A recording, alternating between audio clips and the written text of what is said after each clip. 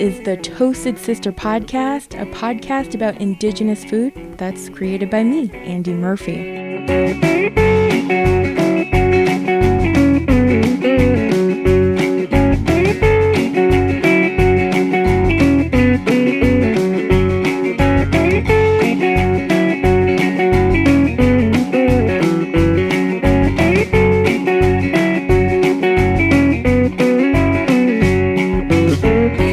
Thank you so much for tuning in. This is episode 54. If you like what I'm doing here, please rate and review this show on iTunes because it really helps get the word out about this podcast. You can also spread the good word by sharing this show with your friends and neighbors. And if they don't know how to listen to podcasts, grab their phone and download a few episodes for them. And if you're just barely getting into this podcast, welcome.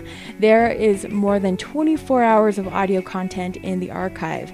That's like listening to the show for an entire day, nonstop. Or if you want to spread it out to one episode a day, that's like 54 days of Indigenous food stories told by Native chefs, farmers, and those working towards food sovereignty throughout the country.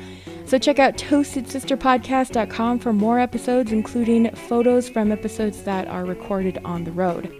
Follow Toasted Sister on Facebook and Instagram, and you can follow me on Twitter. My handle is @AndyMurphy.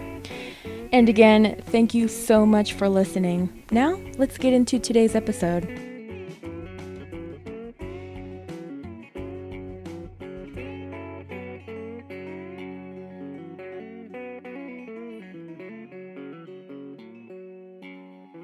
In this special episode, my sister Alisha Murphy drives me all over the western half of the Navajo Nation reservation to visit with Germaine Simonson. She's the owner and operator of Rocky Ridge Gas and Market, a grocery store in the middle of nowhere in Arizona. So right now we are in Rocky Ridge, Navajo, and we are sitting at the Rocky Ridge Gas and Market. And this has been a community store for, I believe, since the 60s. So we talk about, historical trauma and such things like that. But our community, even today, continues to suffer the ramifications of federal policies. And so back in the 70s, our community was really affected by the Navajo Hopi Relocation Act, and in which the federal government drew some lines and created boundaries and said, this is going to be Hopi Reservation, this is going to be Navajo Reservation. Our community here, we lost 2/3 of our land base. So if you were to look at a map, you will see the Hopi Reservation. We are sitting like in the mouth of the Hopi Reservation. So we're surrounded by the Hopi Reservation. I don't know exactly the amount of families that were uprooted and were relocated. And so today there are at least a handful of elders who continue to remain on their, what they say is their ancestral lands, and they are considered resistors. So they're breaking federal law, so to speak, but they chose to stay here and remain here. It's a long history. And then there are families who signed the accommodation agreement, meaning that they've signed an agreement with the Hopi tribe to say, well, we'll let you guys live here, but you're going to live under some of our rules. And so they're kind of under the Hopi tribe. So our community, it has been through years of, fighting this policy, but we remain here today, and that's what I believe really makes this community really unique. And so we are very rural community, as you might have, seen coming in from Tuba City. You drove an hour out here, and there was really nothing in between. And then so you could just kind of see, what services are available to people. And so being this community store, I'm finding and seeing just how important it is for the people here, because there are people here that live even more remote than here. The store here when Mr. Elijah Blair built the store, it is a big size store. I'm going to say it's over, the entire building probably is over 3,000 square feet. But right now we're sitting really just in probably 1,500 square feet. And that's where the store does its operations. And so it was a full-blown store. You walk in, we have all the drinks set in the back and, several rows and aisles of grocery. And then we walk around and we walk towards the back and you saw also our storage area. And then there's a kitchen sink area and then we have a room with just other freezers. So back in the day, the store had full operations in terms of it being a butcher shop. In the older part of the store, as we walk through, you see at least two walk-in freezers and also a butcher area. And then there's also a really nice antique meat cooler. We haven't had a chance to see if that works, and hopefully we do at some point. You walk to the very west end of the building where, a lot of transactions took place back in the day. It used to also be pawn shop. And then it also had the capability of cashing checks and things like that. So there's that area. And then there's a safe. And that's broken. And it's a huge safe. It's a walk-in safe. And I don't have a key to it or really not sure how to go about opening it. And then the part of the store that we walk in way back in the day was the rug room, is what a lot of people say. Is what it was. It's a room where there were stacks and stacks of rugs because the trader here purchased rugs from the community, and that's where he, had all his rugs. And then there are two other buildings. There's an old stone building, as well as a barn-looking metal building, tin shed. That's the business site here, and it has those three buildings plus a small house in the back. Besides here, where would people go to get food? Where's the nearest grocery store? Is that Tuba City? Certainly, people do go to Tuba City. It is exactly an hour from here, or if not a little bit more than that.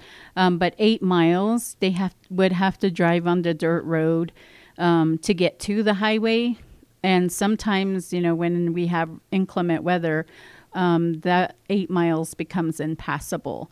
So when that happens, you very well could be stuck here in the community. So Tuba City is the place, it has one big grocery store, which is Bashas'. Now there's, I believe, $2 Generals or dollar stores there, several C-stores, and then also the laundromat and other things. So people definitely go to Tuba City for a lot of things, and that's where you have some tribal offices as well as a major health facility there too. But going towards the east from this community would be Pinyon. Pinyon is much smaller. It just has, one gas station, a pizza place, a sandwich place, Bashas', and a laundromat. And then going to the south of us is the Hopi, Kikatsmovi Village store, as well as Haute Villa, and those are easily accessible too, but still at least a good 30-minute drive to get to those locations. And then going towards north would be Kayenta, which would be a little further than Tuba City. It's probably about an hour and a half drive, and that would be the next major sort of town.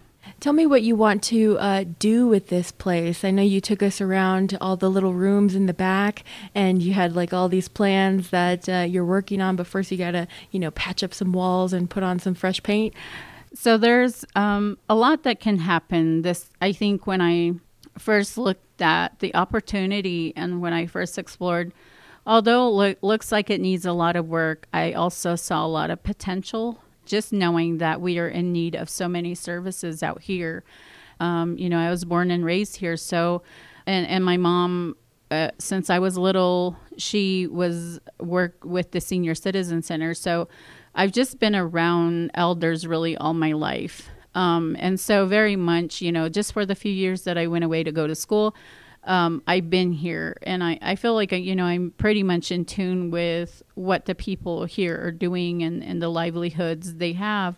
And so just last week, like I said, I was visiting an elder, and, she's in her 80s, and she lives a very remote location, and, just few visitors, mainly her kids, but she talked about the importance of remaining here. I asked her, had she gone out, traveled anywhere? And she said, no, I don't care to travel. I want to be here. I love my home. I like being here. I don't care to go anywhere. And I know that's really kind of the sentiment for a lot of folks here.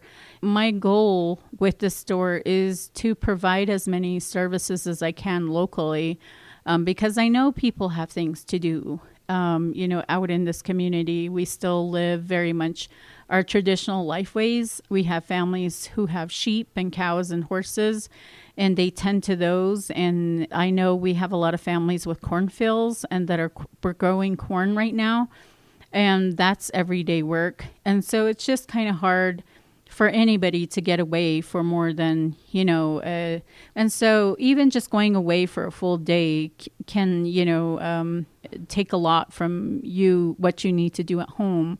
I want to be able to do here. I want to provide things here where people feel like they don't have to go away for a whole day to get business accomplished. And so some of the real needs that we have is we don't have a post office. And so the nearest post office is in Hopi. So imagine having to drive 30 miles just to pick up your mail. I'm also looking at a small deli. People are always looking for food. The nearest restaurant is in Hopi again, which is about 30, 40 minutes away. I'm looking at also just a small tire shop. We also have this building for potential, hay, feed, and tax store. And so it has a lot of potential. The business site is located on 5 acres. And so we really have the ability, some of the goals and dreams that we have also is to put up some kind of greenhouse where we could grow our own vegetables, where we really have the ability to sell vegetables, and to be able to say that it was grown locally and knowing exactly where it's coming from. So certainly there's a lot of plans and a lot of things that we can do here. We have the space. I have a small space here that I'm turning into a little community center, a public space where we can have activities. So we've already had like a yoga, we've had a sewing, session in there. My previous job was in mental health, and I, done prevention, community prevention for many, many years. And so I really, believe in bringing those opportunities, to the people for their well-being and such things. So, and that I will continue to do. And I think secretly that was the reason why I took on, it sounds crazy, but it sounds a little removed, but I was like excited about the building just in general, because then I'm like, ooh, this is a nice community building. I saw kind of that first and then a store second. Yeah. So anyway, I saw the potential and I said it'd be really nice because, and so right now in the main store, we've started renovating in terms of putting new paint colors on the wall.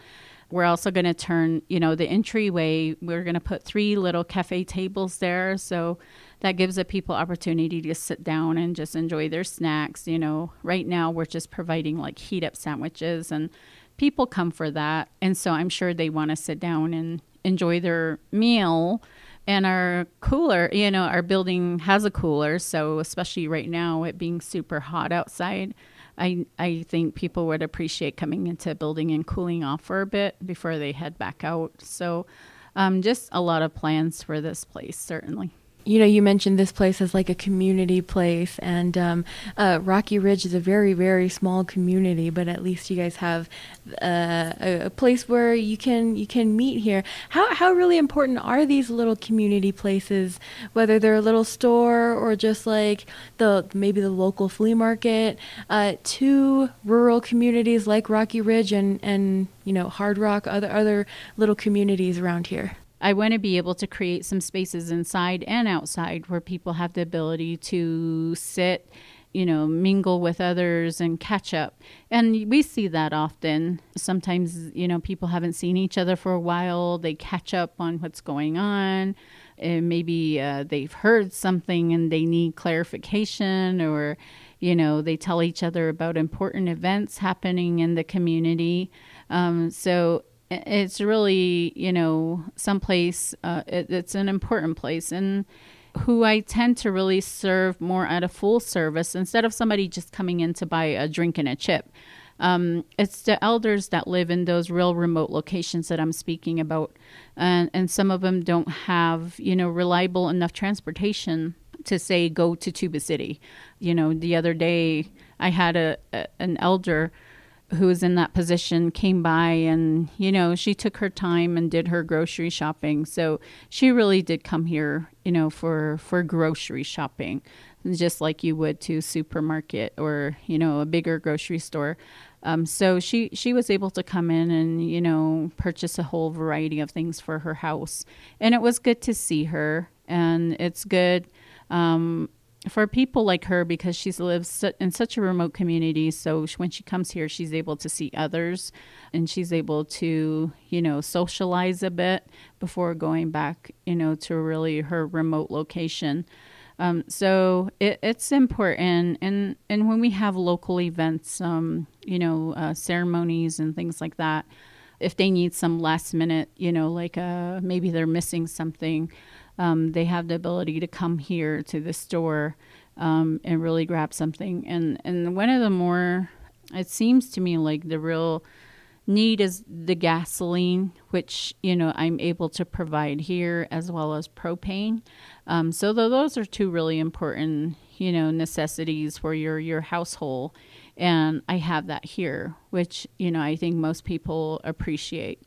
I'm, pretty happy about, I'm okay happy about our inventory. I feel like we carry just a little bit of almost anything you might need, but you're not going to get like 5 different brands, but at least there's 1 or 2, and so we try to provide a variety of things.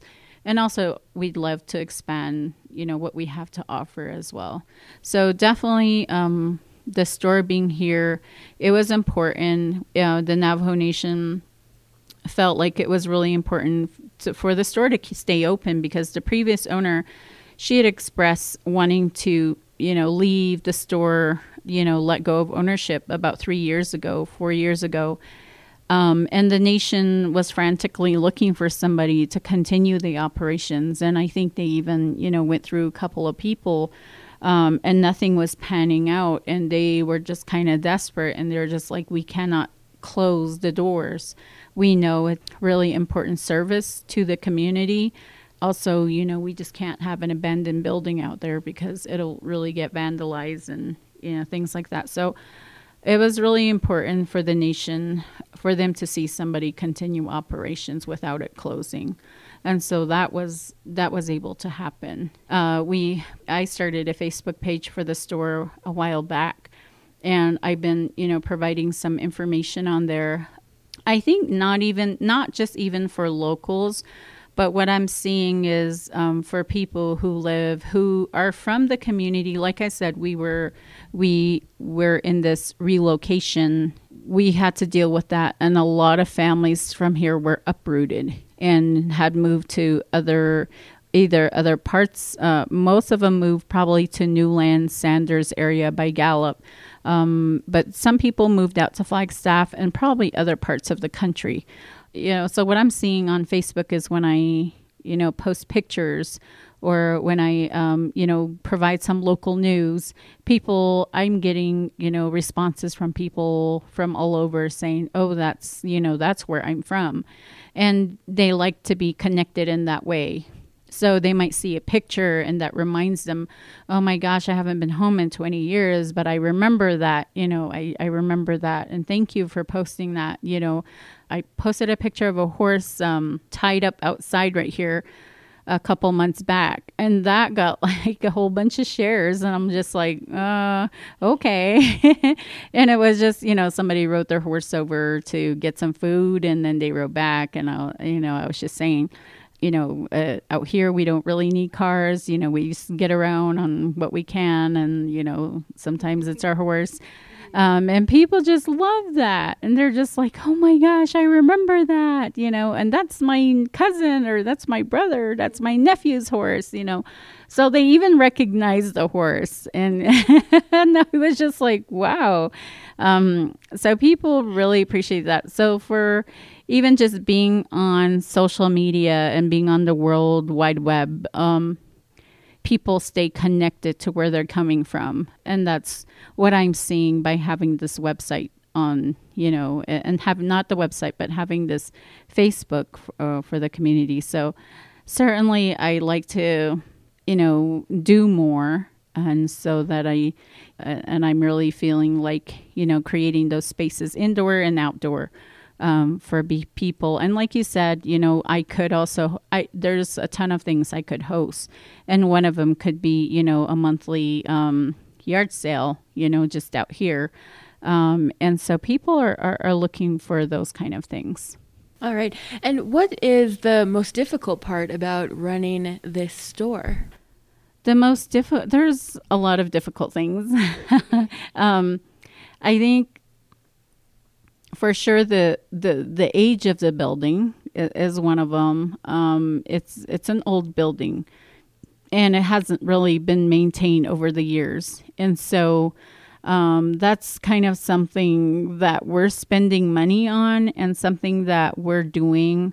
I wanted to initially spend the money on the services I could provide, and really, bringing in more products. But it turns out once I got in here and I got to look at the electrical and taking a look at the roof and all those things, I'm like, okay, that's probably where I need to begin, because if I need it to be, and number one thing is safety. I want to be able to provide a safe space. And those things we have to tackle first. And so that's difficult.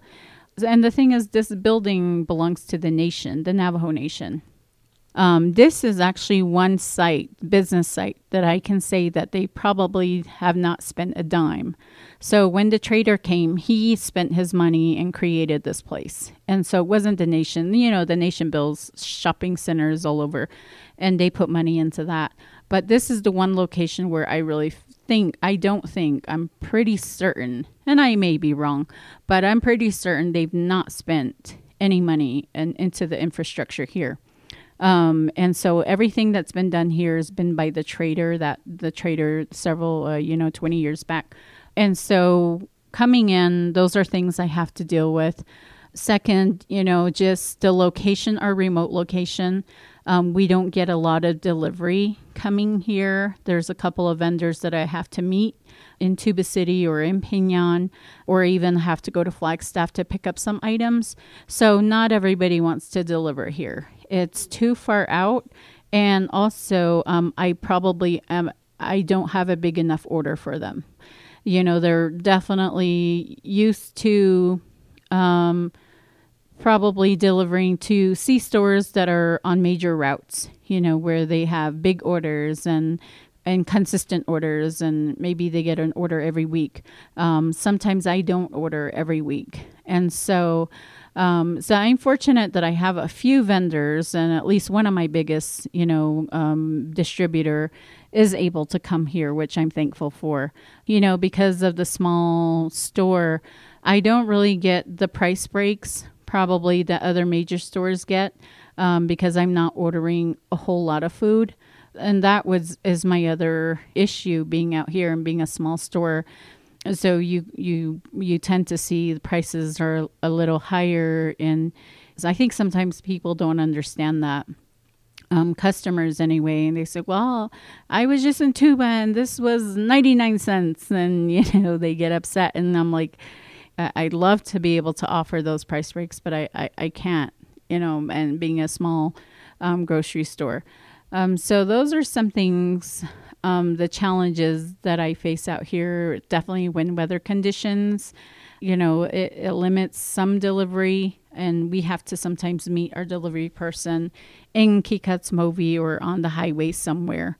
So those are some of my challenges, and just, trying to bootstrap the business is definitely another one.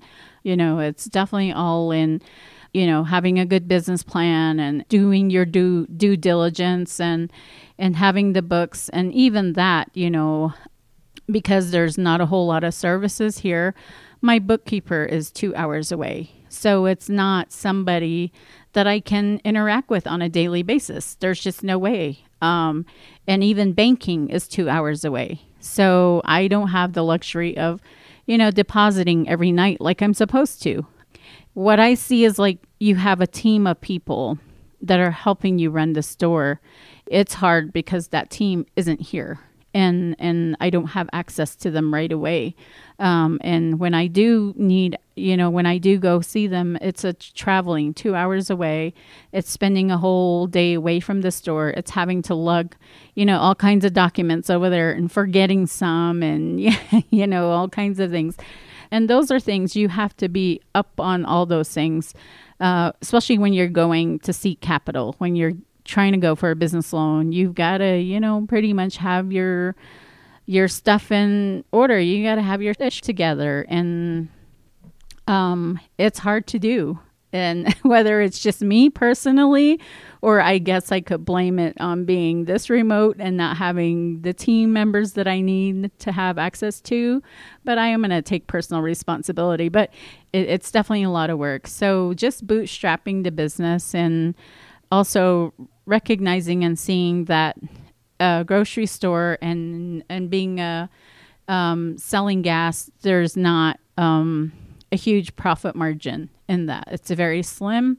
So definitely you're looking at, I would need the time to research, what can I do? What can I do? What can I sell? What can I do different or not different, but what else can I do that will give me a better profit margin?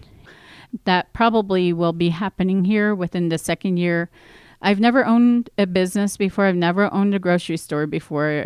So this has all been new for me. It's been a learning process every day. So this first year was just even started out as learning how to work the register. Because I know it sounds really bad. It sounds really bad. You're like, you started a business and you didn't even know how to. I didn't know how to operate the register, and even in my life, I've never worked in retail, so I've no experience. But I've signed up for this, and I was like, I'll learn, which I have. We realized on day one that the previous employees were not going to continue, and that it was us. And we just kind of assumed, we didn't do our due diligence. And, a month prior, we didn't put that into our transition plan. We didn't even have one. But the day that we assumed the business, it was us. And then the next day, okay. So then I was like, at the end of the day, I was like, okay. So they were here with us and they were showing us things. And then the end of the day, I was like, okay, so let's figure out the schedule for the rest of the week. And they're like, oh, we're not going to continue. And I'm like, huh? What? You're not going to? What? So it was just my husband and I. And we're just like, I guess it's us. So the next day, we probably called them a few times. How do you do this? How do you work this? How do you do this? The first Friday, because we sell nachos Friday, Saturday, Sunday. Friday, we had to call one of the employees. I said, I'll pay you $40 if you could come over here and show me how to set up this nacho operation. Oh my God, I've never felt so stupid before. And so she comes over, takes her like 30 minutes, shows us what to do. And she was happy to take the $40. She was like, okay, thank you. And I'm like, she's like, call me anytime.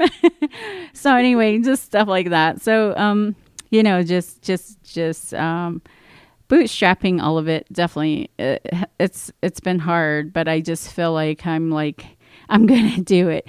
I'm going to do it. And I see a few friends who I think are recognizing just how hard like this has been for me, and they're just like, we will help you, try to get a line of credit, we will help you apply for this and that, and I'm just like, let me suffer first. Like, I really got to suffer for a long time before I give in to any kind of help. So anyway, that's just me. But so far, I think it's been good. It's a lot of work for sure. But I'm really thankful for family, because if I didn't have my husband, if I don't have my kids, my nieces, nephews, my mom and dad, my aunts, all these people, if I didn't have them, my brother-in-law, my sister, everybody, like, I would not do it. And I couldn't be doing this. Because they've all come in and helped in one way or another. And so they've really, kind of are helping me move along. So I just don't know how I would do it or would have done it without them. I know when you were on Native America Calling a couple of days ago, you were talking about some of the new foods that you try to introduce to the community. Can you talk a little bit about that and how successful that's been? Successful or not? Part of my plan with the store is to be able to provide, and going back to the little space back here, is being able to provide cooking demonstrations, because sometimes we don't buy things that we just don't know what it tastes like. So we're not going to waste our money, so to speak. And so we just like, I don't know how to cook that. I don't know what that tastes like. So I'm just not going to get it. And so I really feel like that's one of the barriers. And that's part of my goal is, wanting to be able to create a space where we have cooking demos, where we maybe introduce new products and say, this is how you can cook. These are the different ways you can cook broccoli. And so I think if we're able to show that these foods can be, it can be cheap, in terms of price point, and it can be good for you. It can be healthy. And so those are kind of my goals with the cooking demos is it's not too expensive. It's good to eat, and it's good for your health. From the previous owner, and just kind of looking and studying her ordering and what the products that she's had over the years, there's certainly just probably like 10 vegetable items that I'm seeing constantly, and that we've continued to carry and provide. And like I said, that's definitely like tomatoes, iceberg lettuce, jalapeno, chili, and also carrots, celery, cabbage, potatoes. Those are just a very few vegetable fruit items that have been selling consistently. Onions. Since we started, we introduced broccoli. And broccoli was one of those that just didn't do well at all. It sat there for a long time, and at that point we're just like, we're just going to take it home because, I like broccoli, and I'm like, I'll eat it all myself. Yeah. And so broccoli was one of those items that didn't do too well. And, I didn't really get a chance to ask, how come you won't, why do you not want to buy the broccoli? Like, I know it could be better worded, but so what's up with the broccoli? So that was something I didn't get a chance to ask. So we just never brought it or ordered again. Other, vegetables we ordered was the asparagus. And I ordered a small quantity only because I wasn't sure how well it's going to do. But again, ordering small quantities, your price points are not going to be very good. So it ended up being kind of on the expensive side. And we probably only got like 12 bundles or so. But it sold. It sold except maybe one. And it did okay, I think. I think it did okay. And then we had we also brought cilantro in. I think we might have had red cabbage at one point. Tofu was another one. We only ordered 3, and it just sat there forever. And then I think I heard more people like, who even eats this? Like some some lady comes in, and some people are pretty critical and very vocal about things. So she's digging around and back there where all the bologna and all these other things are. She looks at it. She goes, "Tofu? Who even eats this?" Really loud. And we're just like, okay. This is getting people angry here. Just providing, and then we have some frozen vegetables that people, and then the canned stuff that people like. And so those are just the few items that I've, been operating the store for a year now, just seeing what people buy, and it's very limited. So certainly I've had conversations with some people about how we might improve that, how I could buy more bulk vegetables and kind of just pre-cut things and do a vacuum seal of some sort, and just, have pre-cut vegetables ready for either, a stir fry or soup, something, so where people are more inclined to buy more vegetables because it's ready to be cooked and somebody kind of already put a recipe together for you, right? So we're just trying to be creative and start thinking about how I could provide more vegetables, but how the shelf life could be improved on them.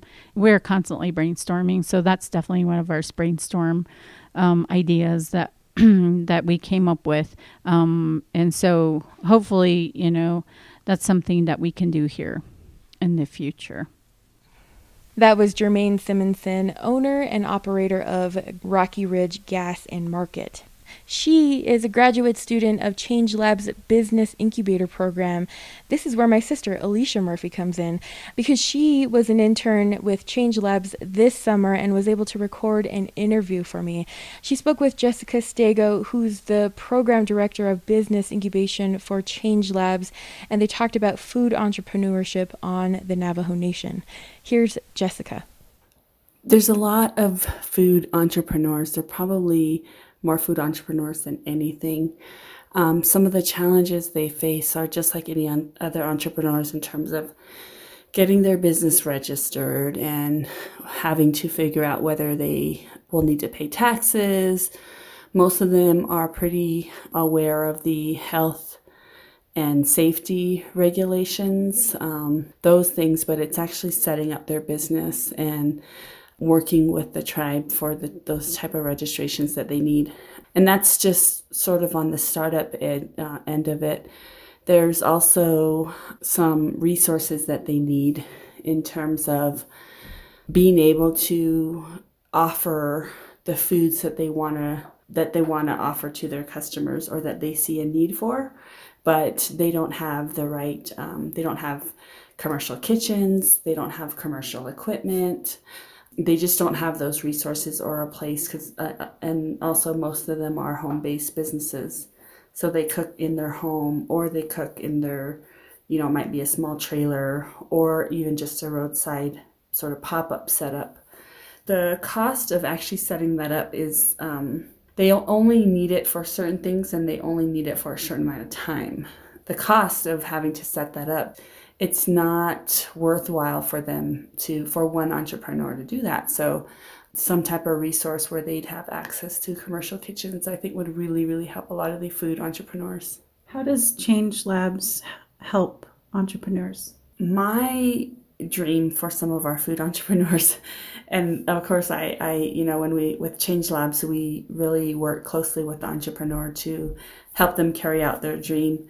But I would love to see more restaurants opening up by some of our talented cooks and even chefs, even trained chefs that are working off the reservation right now. And, we could take a building that's not being used in a community and turn it into a restaurant, and really look at what are the best sort of concepts for those restaurants. Is it for local people? A place where they can access, maybe traditional foods, or maybe there's a lot of food entrepreneurs already providing what's, deemed traditional foods, So they just want somebody to somewhere they can have pizza or, sandwiches, or also more healthy foods. So Change Labs can help somebody who has a dream, whether it's just if they have a small food vending business, how do you make sure that you're operating within the regulations that are required of you? Or is there a better way of operating? We can look at, helping them to make sure that they're being as efficient as they could be. Also, what are opportunities for them to grow? Do they want to move into a brick and mortar space? What kind of funding would that require? And how could they access that type of funding? So we really can work with the entrepreneurs just in growing their business in any way they want to, or if they don't even want to grow their business and they like the size of their business, how do they maybe become more efficient so that they can, a lot of times entrepreneurs are spending 7 days a week, 12 hours a day in their business. And you just can't do that for a long period of time. So how do you bring in the resources that you need to operate your business as a business and not something that's what you have to do every day, every hour of every day? What do food entrepreneurs need to succeed? One, they need support from their communities to provide space for them to operate without fear of being shut down or even being told to move elsewhere, to a space that doesn't give them as much exposure. Entrepreneurs know what they're doing when they pick the space that they pick, and so making them move to a different place, or even saying, well, we're going to set this place aside for you, it's an infringement on the way they operate their business. And so I feel like supporting food entrepreneurs and setting up shop where they want to set up shop, somehow working with them to make the space available to them is extremely beneficial for them. But also helping them to work through things like taxes. What taxes do they have to pay? Incentivizing them to get their businesses registered, to get the appropriate amount of insurance, or these things that cost money for them, because those things will stabilize their business and they can operate as a business and not just a pop-up shop that happens every day, where at any time they could be told to move, or at any time they're afraid to talk to government officials because they know they're not paying taxes, but they don't know what the process is, or even having them to take time out of their day, or having them pay for having to get registered, things like that disincentivizes them. And so I think that if their communities could provide the support that they need, administrative support in getting businesses registered, and having the space available to them and working with them through those things would be extremely beneficial to them.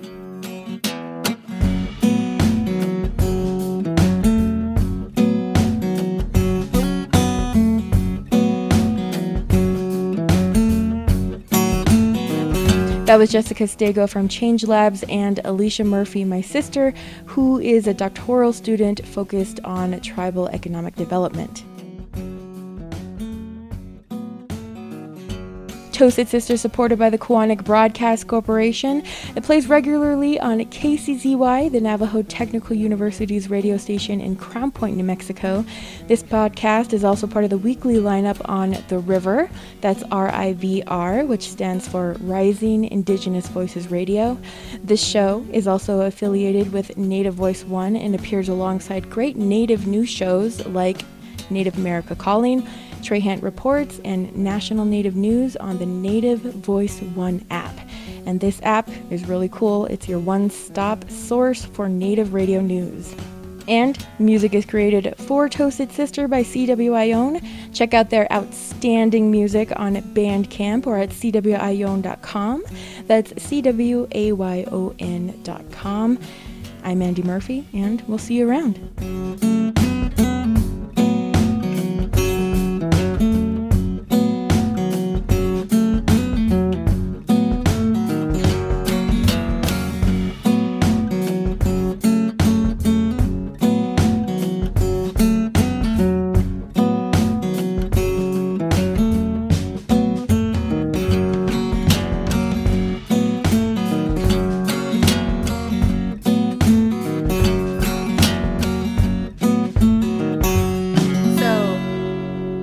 then I just ignore all the time zones and the state lines? Time is a social construct that's created by human beings.